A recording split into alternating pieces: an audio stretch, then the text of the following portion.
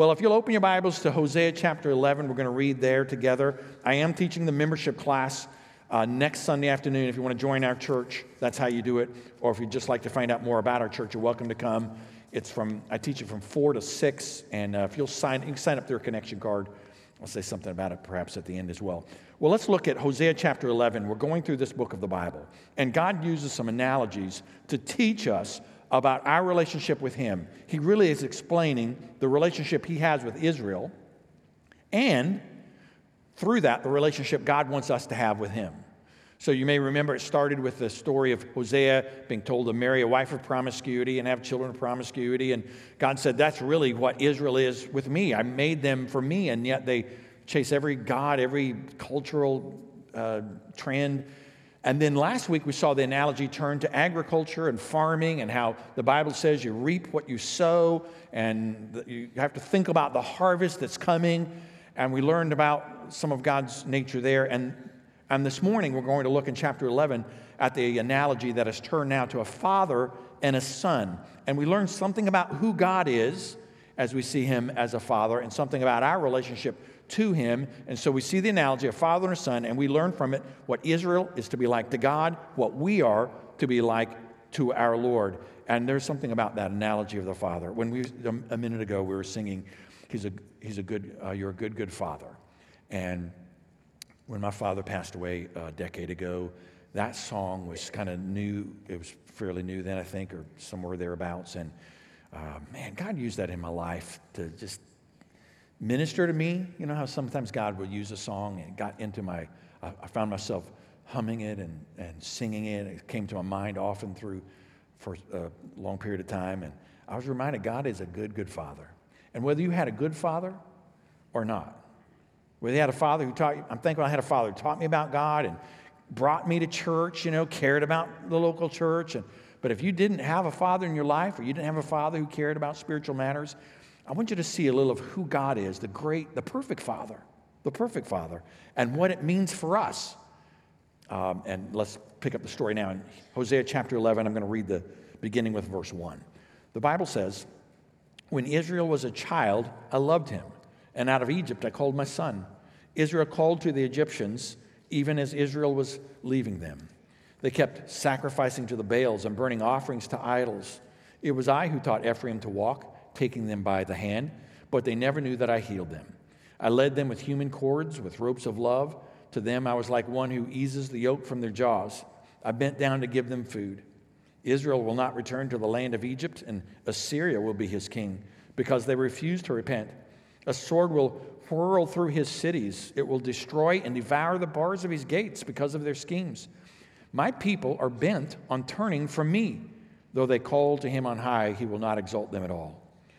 How can I give you up, Ephraim? How can I surrender you, Israel? How can I make you like Admah? How can I treat you like Zeboim? I've had a change of heart. My compassion is stirred. I will not vent the full fury of my anger. I will not turn back to destroy Ephraim. For I am God and not man, the Holy One among you. I will not come in rage. They will follow the Lord. He will roar like a lion. When he roars, his children will come trembling from the west. They will be roused like birds from Egypt and like doves from the land of Assyria. Then I will settle them in their homes. This is the Lord's declaration. Ephraim surrounds me with lies, the house of Israel with deceit. Judah still wanders with God and is faithful to the holy ones.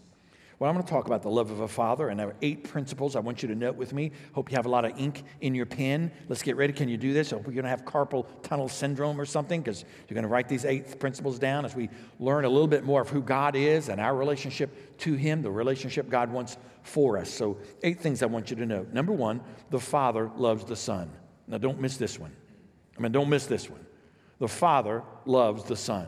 The Bible says in verse 1, when Israel was a child, I loved him. I loved him.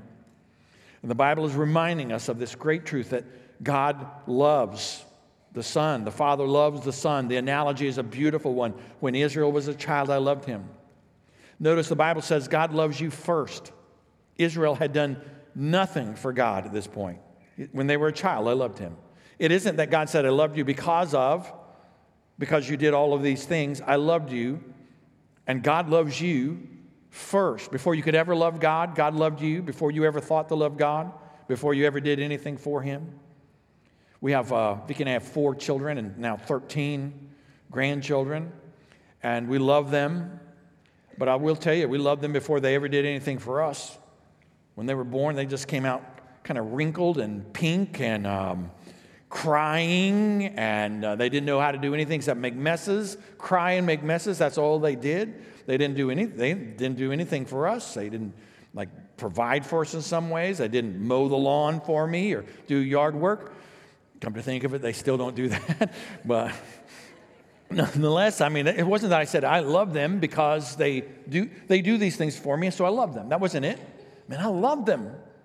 They hadn't done anything for me, and I loved them. And I'm an imperfect father. But God, the perfect Father, loved us first.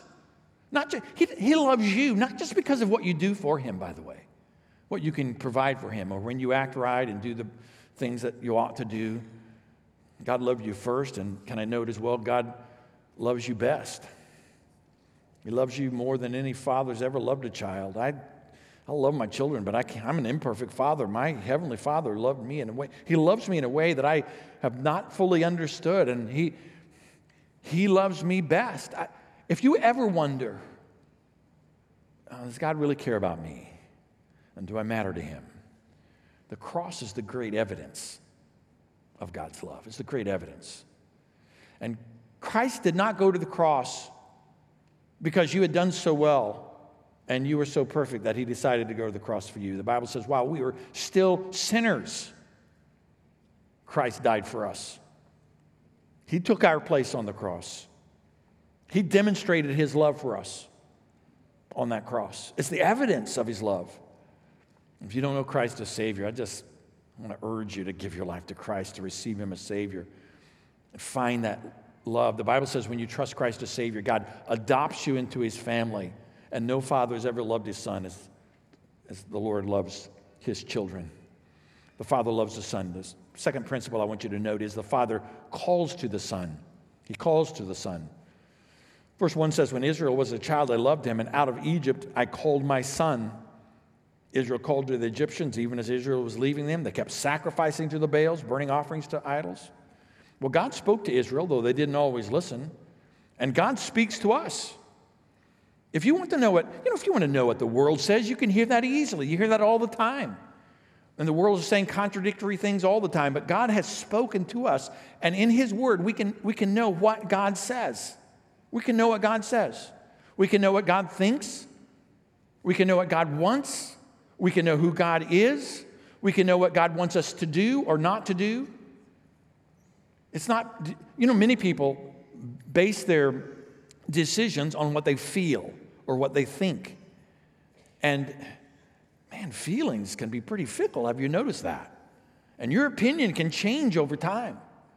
Or they base it on what the culture says, what the world says. And the world is always changing. What's right is wrong, and what is wrong is right. And we change that all the time. And we've never lived in a culture that's more confused and a generation that's more confused about right and wrong, or if there is even such a thing. So how do we know what's true? The Bible says God tells us the truth. He speaks to us.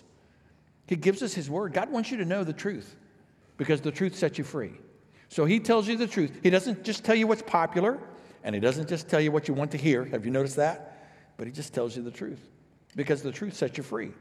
And so we want to know what the Bible says. So read the Bible for yourself. Did you know how easy it is to read the New Testament, relatively speaking? 2 chapters a day, 5 days a week, half a year you've read the whole New Testament. That's how doable it is. And I want to encourage you to read the Bible for yourself. Read through that New Testament many times. Read through the whole Bible for yourself. Get involved in a Bible study like our life groups, opportunities to learn more about what the Bible says, what God wants, to learn what God tells us to do, to learn what truth is, to see how the Bible is, how it speaks about how the world is wrong and the dangers of the world, how God's got a better way for us. I am so thankful God speaks to us. We sing about the Bible. I noticed some of the songs we were singing are direct quotes from God's Word, and we study the Bible in our life groups, our small groups. We want you to know what the Bible says because God speaks to us. God in heaven wants us to know what He says. And not only does He speak to us, but He calls us out of bondage. He says, out of Egypt I called my son. This quote, by the way, that verse is found in the New Testament, speaking of Jesus who would go to Egypt as a baby and come back out of Egypt. And it's a good metaphor for us here of how God takes us out of bondage in Egypt. Remember, Egypt was the place where Israel found themselves living as slaves, and God brought them out of bondage and brought them to the promised land. And God, of course, calls us to leave the bondage of sin. Sin always leads to bondage. Last week we talked about how the wages of sin, the consequences of sin is death, how sin always leads to bondage. It's never to freedom. It markets itself as being great and wonderful, but it's always leading to bondage. And the Lord is saying you can come out of Egypt and to the freedom that I have for you, and that's found in salvation. And so we're praying you will come to know Christ as Savior, that you will repent of your sins. We acknowledge that we've sinned against God. Place your trust in Jesus, who died for you and rose from the grave for you, and then receive him as Savior. Ask him to save you. And even this very day, you can give your life to Christ and be saved. And the Lord will do that for you. And if you trust him as Savior, he will invite you into his family. He'll adopt you into his family. But notice verse 2 reminds us often we fail to listen. Verse 2 says, Israel keeps sacrificing to the Baals. They keep burning offerings to idols. Man, even those of us who call God our Father, sometimes stop listening to him. And we listen to the world and try to find out what's popular, or follow the easy way, or follow our feelings, and we just stop listening to God. And so God is calling to you. He wants to speak to you. He wants to lead you out of bondage into something better. That's the third thing I want you to note. The Father teaches the Son. Every father, every parent knows part of their responsibility is teaching. Verse 3 says, it was I who taught Ephraim to walk, taking them by the hand. I love the little toddler stage. Man, I love that toddler stage, a really neat time in life. And to see that little child just starting to walk. Just this morning, before the earlier service, I was out in the atrium, and a little toddler came. She's just toddling. She hasn't walked very long, and she walked right over to me and held her arms up, and I picked her up, and obviously a really smart child, and I said, oh, such a beautiful stage in life when they learn to walk. Mom and Dad, help them stand a little bit. They start standing, and then they'll take their little hand and maybe help them take those little steps, and eventually then that child learns to walk on their own. What a neat time. Well, God in heaven is saying to us, I want to teach you to walk. That's what I did with Israel. I helped you take those tottering steps as you went from being a little spiritual baby into some spiritual maturity, to put down some deeper spiritual roots, to learn some of the truths. God loves to teach us. Often they never knew I healed him, the Lord says in verse 3. They didn't pay attention. They didn't realize what I'd done for them. Maybe we've taken for granted that God's always open to teaching us, always wanting to teach us. I was at a soccer game recently, and I was watching all the fathers, all the parents come and grandparents all come, and they're all, in this case, there's like little boys playing, and all the fathers are there. Some of the fathers were minding their manners better than others, but some of the fathers just, coaching their kids so much, and they want their kids to get better. Some of them are better coaches than others. Some of the dads they don't know what an indirect kick is, and so they weren't quite accurate with their kids on a couple things. And just thought, I love the passion they have to teach their children. They want their children to play for the new St. Louis professional team probably or something. It's great. I love that they're teaching them. As they get a little older, maybe they'll have to let the coaches take over a little bit more. Maybe some of you moms and dads should, be a little calm on the sideline, talk to your kids later. But what a privilege it is to teach. So let me ask you a question. Whose responsibility, parents, is it to teach your kids about the things of God? Whose is it? Well, you could say the church, and we want to help you. Don't get me wrong, but do you know it's your job? I don't mean that we won't help. We want to help. We love to help. We'll do everything we can to help. But don't miss that opportunity to teach your children. There's a sense in which you're teaching your children all the time, either for good or for bad. You're teaching them that God made the church for a reason, or that it really doesn't have much value at all, or that following the Lord is really, really deeply matters, or that it's just a little small thing on the course of life. And I want you to teach your children the truths of the Lord. The Father's always teaching us. He's teaching us all the time, in every situation, through the good and the bad and the ugly of life. Number 4, the Father provides for the Son. One of the things God does, of course, is to provide for us. The Bible says in verse 4, I led them with human cords, with ropes of love. To them I was like one who eases the yoke from their jaws. I bent down to give them food. Notice the Bible tells us God leads. It's one of the jobs God does. It's a part of who God is. He leads us. The basic premise of discipleship taught by Jesus could be summarized in 2 words. Follow me, Jesus said. Follow me. He's saying, follow my direction. Follow my path. Follow my teaching. And God leads us. It's his provision for us. We don't know the way to go. We can easily be lost or led astray. God leads us. And then notice God gives. In verse 4, the Bible says, God bent down to give them food. God provided for Israel. And God is a giving God. We talked about giving briefly through the app earlier. And why give? Well, we give because God tells us to. That's reason enough. And we give because we care about the mission that God calls us to. That's enough. But God gives us another reason. Giving does something to us. To us. God is a giving God. God provides for others. Don't let your Christian life be primarily about what you get. Don't let that be the goal of your Christian life. What's in it for me? You will find yourself saying things like, well, I want, or I think, or I... And pretty soon, you begin to think that the Christian life is just about what's in it for me, what's in it for me. And you'll be a taker. And listen, the world's filled with takers. I mean, don't think that's abnormal. It's the most common thing in the world. The world is filled with takers. But God is saying, give. That's not just your finances. Give your talents. Give your spiritual gifts. Think of others and not just yourself. That's what God does. God leads us and God gives to us because God is a God who provides. And God has put people in your life and God has put you in the lives of people so that you will bless them, so that you will provide for others. Certainly that's the role of the family. We think of our family and not just ourselves, but that's the role of the family of God. That's the role of the Christian life. God wants us to learn that lesson. Principle number 5, the Father disciplines the Son. You knew I was going to get there eventually, didn't you? That's inevitable, wasn't it? God, the Father disciplines the Son. And he talks here in verses 5, 6, and 7 about his discipline some. He says, Israel will not return to the land of Egypt, and Assyria will be his king. Assyria, by the way, would capture Israel, and they would face punishment. Well, why? Because, verse 5 says, because they refused to repent. They were disciplined. There was a reason why they face this problem. Sometimes problems happen.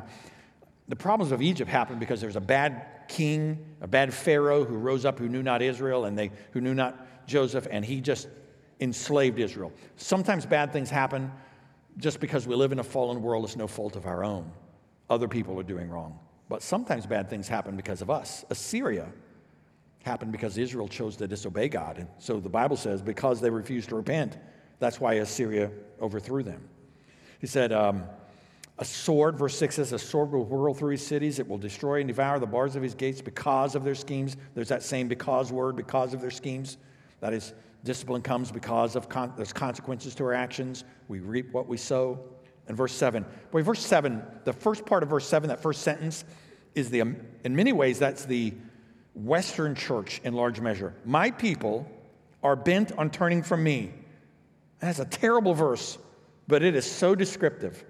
My people, he's not talking about the Assyrians and the Egyptians. He's saying, my people are bent on turning from me.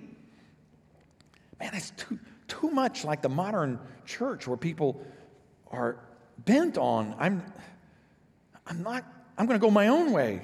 I'm going to turn from God, from my Father. And though they call to him on high, he will not exalt them at all, verse 7 says. So let's note a couple of things about discipline, the Father disciplining the Son. Note that it's out of love. God does it because he loves, and it's in our best interest. It's out of love. It's in our best interest. God's discipline is always that way. like a father ought to be for his own child.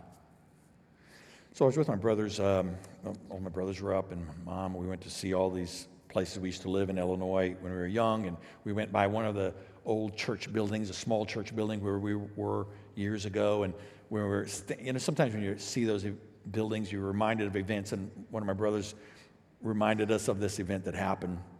There was a young family in our church, and the woman's name was Mary Lou. I don't remember her last name, but she was Mary Lou, and she would always sit in the front, and she had two boys, and they were both kind of wild, like lots of boys are sort of wild. That's not an uncommon thing. Kind of wild boys, rambunctious, I guess, is the word they used to use. And they would misbehave, and she would take those boys out and, click, click, click, click, click, had the little hard floor, you'd hear her walk out, and then they'd get in trouble. And, I'm old enough, I'm from the old days when, people used to get whoopings and stuff. And so one day, my brother reminded this story. So one day it's a worship service, and the kid was like, I don't know, misbehaving some way, as boys do. And she started taking him off, to the back. And he said, just as loudly as he could, in a small church building, everyone could hear it. He said, "Don't beat me, Mom, don't beat me," he said. And she kept going, and he said, "She's going to beat me, she's going to beat me." And she took him on, and I don't know for sure what happened, but I think she probably beat him. I don't know, And I think that kid probably didn't think, what, Mom's doing this out of love, and Mom's probably doing this in my best interest. And maybe when God disciplines, you don't think, what, God's doing this out of his love, and he's doing this in my best interest. But I tell you, because God loves you, it's one of the evidences of his love. Because a parent understands, if you love your kids, God disciplines out of his love, and he disciplines in our best interest. Number 6. The Father has compassion for the Son. The Father has compassion for the Son. The Bible says in verse 8, "How can I give you up, Ephraim, and how can I surrender you, Israel?" He's saying, and I hate for you to go through this discipline. And then he says, "How can I make you like Admah, and how can I treat you like Zeboim?" These are two towns that were in the plains of Sodom. And Sodom and Gomorrah, you may know that story in the Old Testament, were destroyed because of their wickedness. And either then or sometimes in that same general time, Admah and Zeboim were destroyed as well. That is, they faced the consequences of their actions. Judgment came. God is a holy God, and a holy God deals with sin. He brings judgment. But the Lord says, "I've had a change of heart. My compassion is stirred." He's saying, man, even though you deserve this punishment, you deserve this judgment, I have compassion for you still. And he said, I'll not vent the full fury of my anger, verse 9. "I will not turn back to destroy Ephraim, for I'm God, not man, the Holy One among you, and I'll not come in rage." The Lord is saying, I have compassion, even though you don't deserve it. There are two words I want you to write down that are very important to understand in terms of God's compassion: grace and mercy. Grace and mercy. Grace is where God gives us the love we don't deserve. God loves us, though we don't deserve it. Mercy is where God withholds from us the judgment that we do deserve. And God, in his compassion, shows us grace. He loves us, though we don't deserve it. Don't think God loves you because you've been so perfect and you've never messed up. He knows full well the truth. But he has compassion. And he shows mercy, though we deserve. Can I just be direct and blunt? Apart from God's grace, I'm so thankful for God's grace, but we deserve to be separated from God. We deserve hell because God is holy, and holy God, a just God, justly brings the consequences of sin to us. But he shows mercy to us. He is willing to forgive. The cross itself is the evidence of God's compassion because Jesus took my sins upon himself, the one who had never sinned, who lived the perfect life, the only one who lived the perfect life, took my sins upon the cross and died in my place for me. And that is evidence of God's love. He took the judgment that was rightly mine. Don't ignore the compassion of the Lord.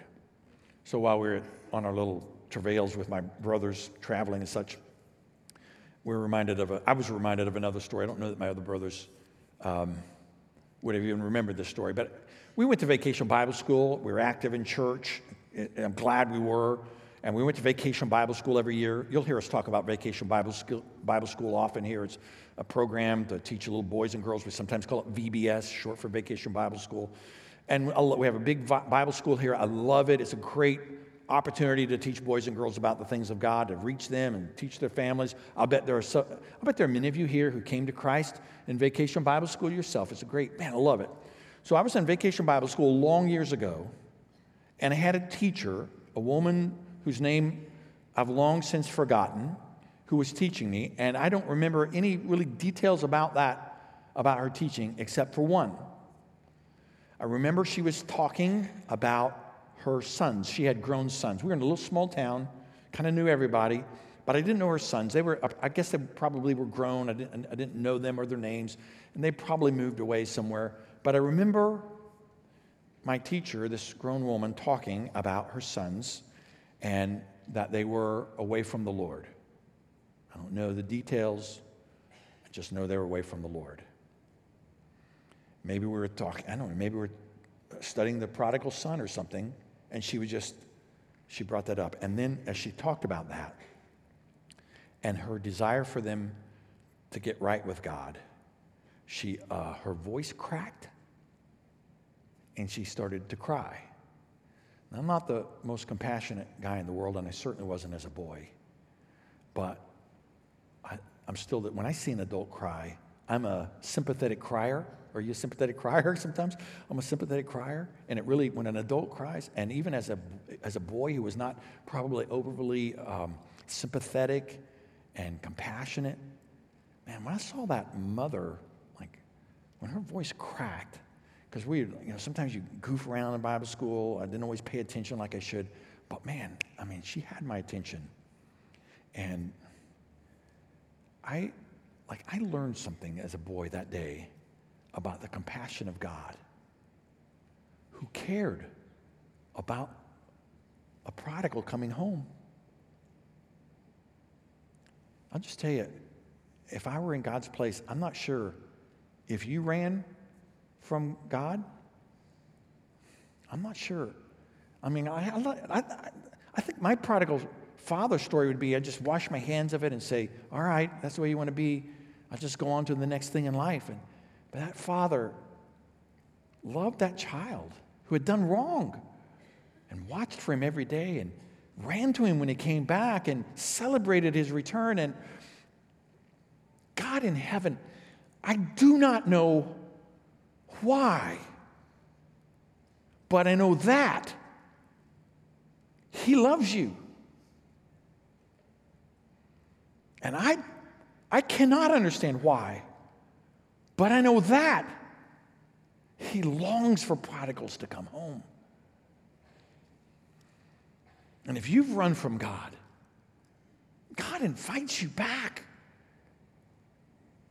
God invites you to repentance and forgiveness and the restoration that follows. I don't understand why God loves us like He does. We are broken. We don't have any, it's not that we are offering God something great. We come to God broken and fallen. All we know is how to break and mess up and cry ourselves, and yet God loves us. And if you've been adopted into His family, God loves you, and He is waiting for you to come back.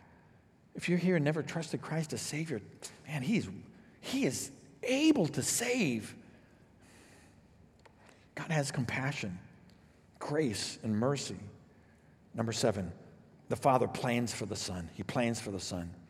I don't know if you have children one day, maybe you'll have dreams for your child that they'll be an artist or maybe they'll be an athlete, or maybe they'll be a president, or maybe your dreams are big and you want them to be dictator of the world or something. I don't know what your dreams will be, but the Father has plans for the Son. He talks about this here. He talks about how when He roars, His children will come back from the west, He says in verse 10, In verse 11, he says, they'll be roused like birds from Egypt and like doves from the land of Assyria. Then I will settle them in their homes.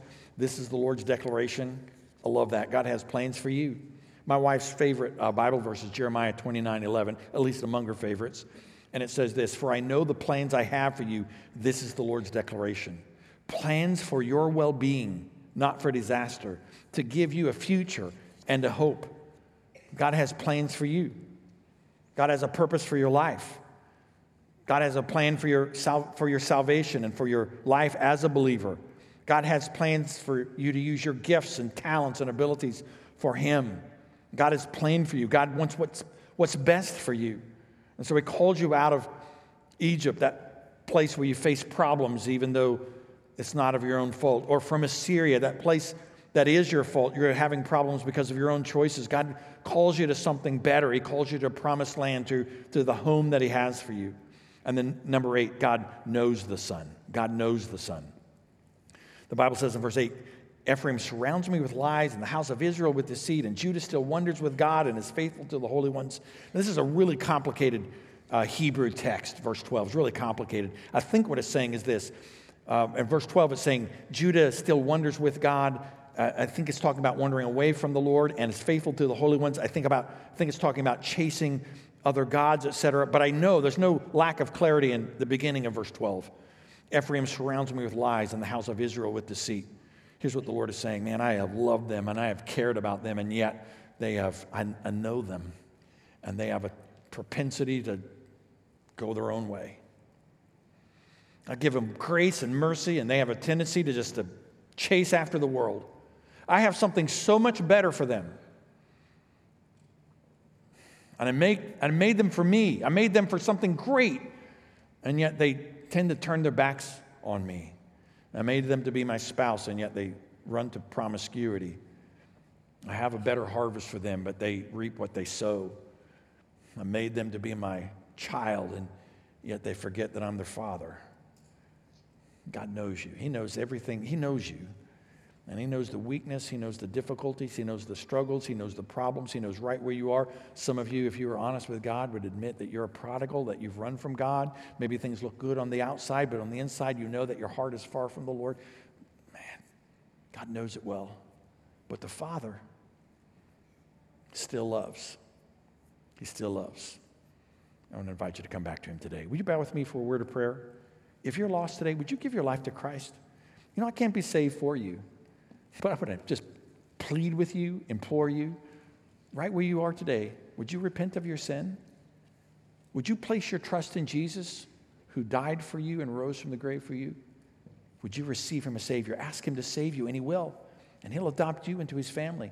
Christian, maybe when I talked about the prodigal child, that resonated with your heart because you know the reality that you're not where the Father wants you to be. But He's waiting for you to come home. Would you say today, God, I want to get right with you. I want to go your way, not the world's way. Would you join me, church? Would you join me today in saying, and just recognizing how much God loves? And just deep in your heart saying, God, thank you for being a Father who loves me. Thank you for being a Father who loves me. Father, thank you for your word. Thank you for the power and truth it teaches us. And Lord, would you use this in our lives to make us more of what you want us to be? And we'll give you the praise and the glory in Jesus' name. Amen.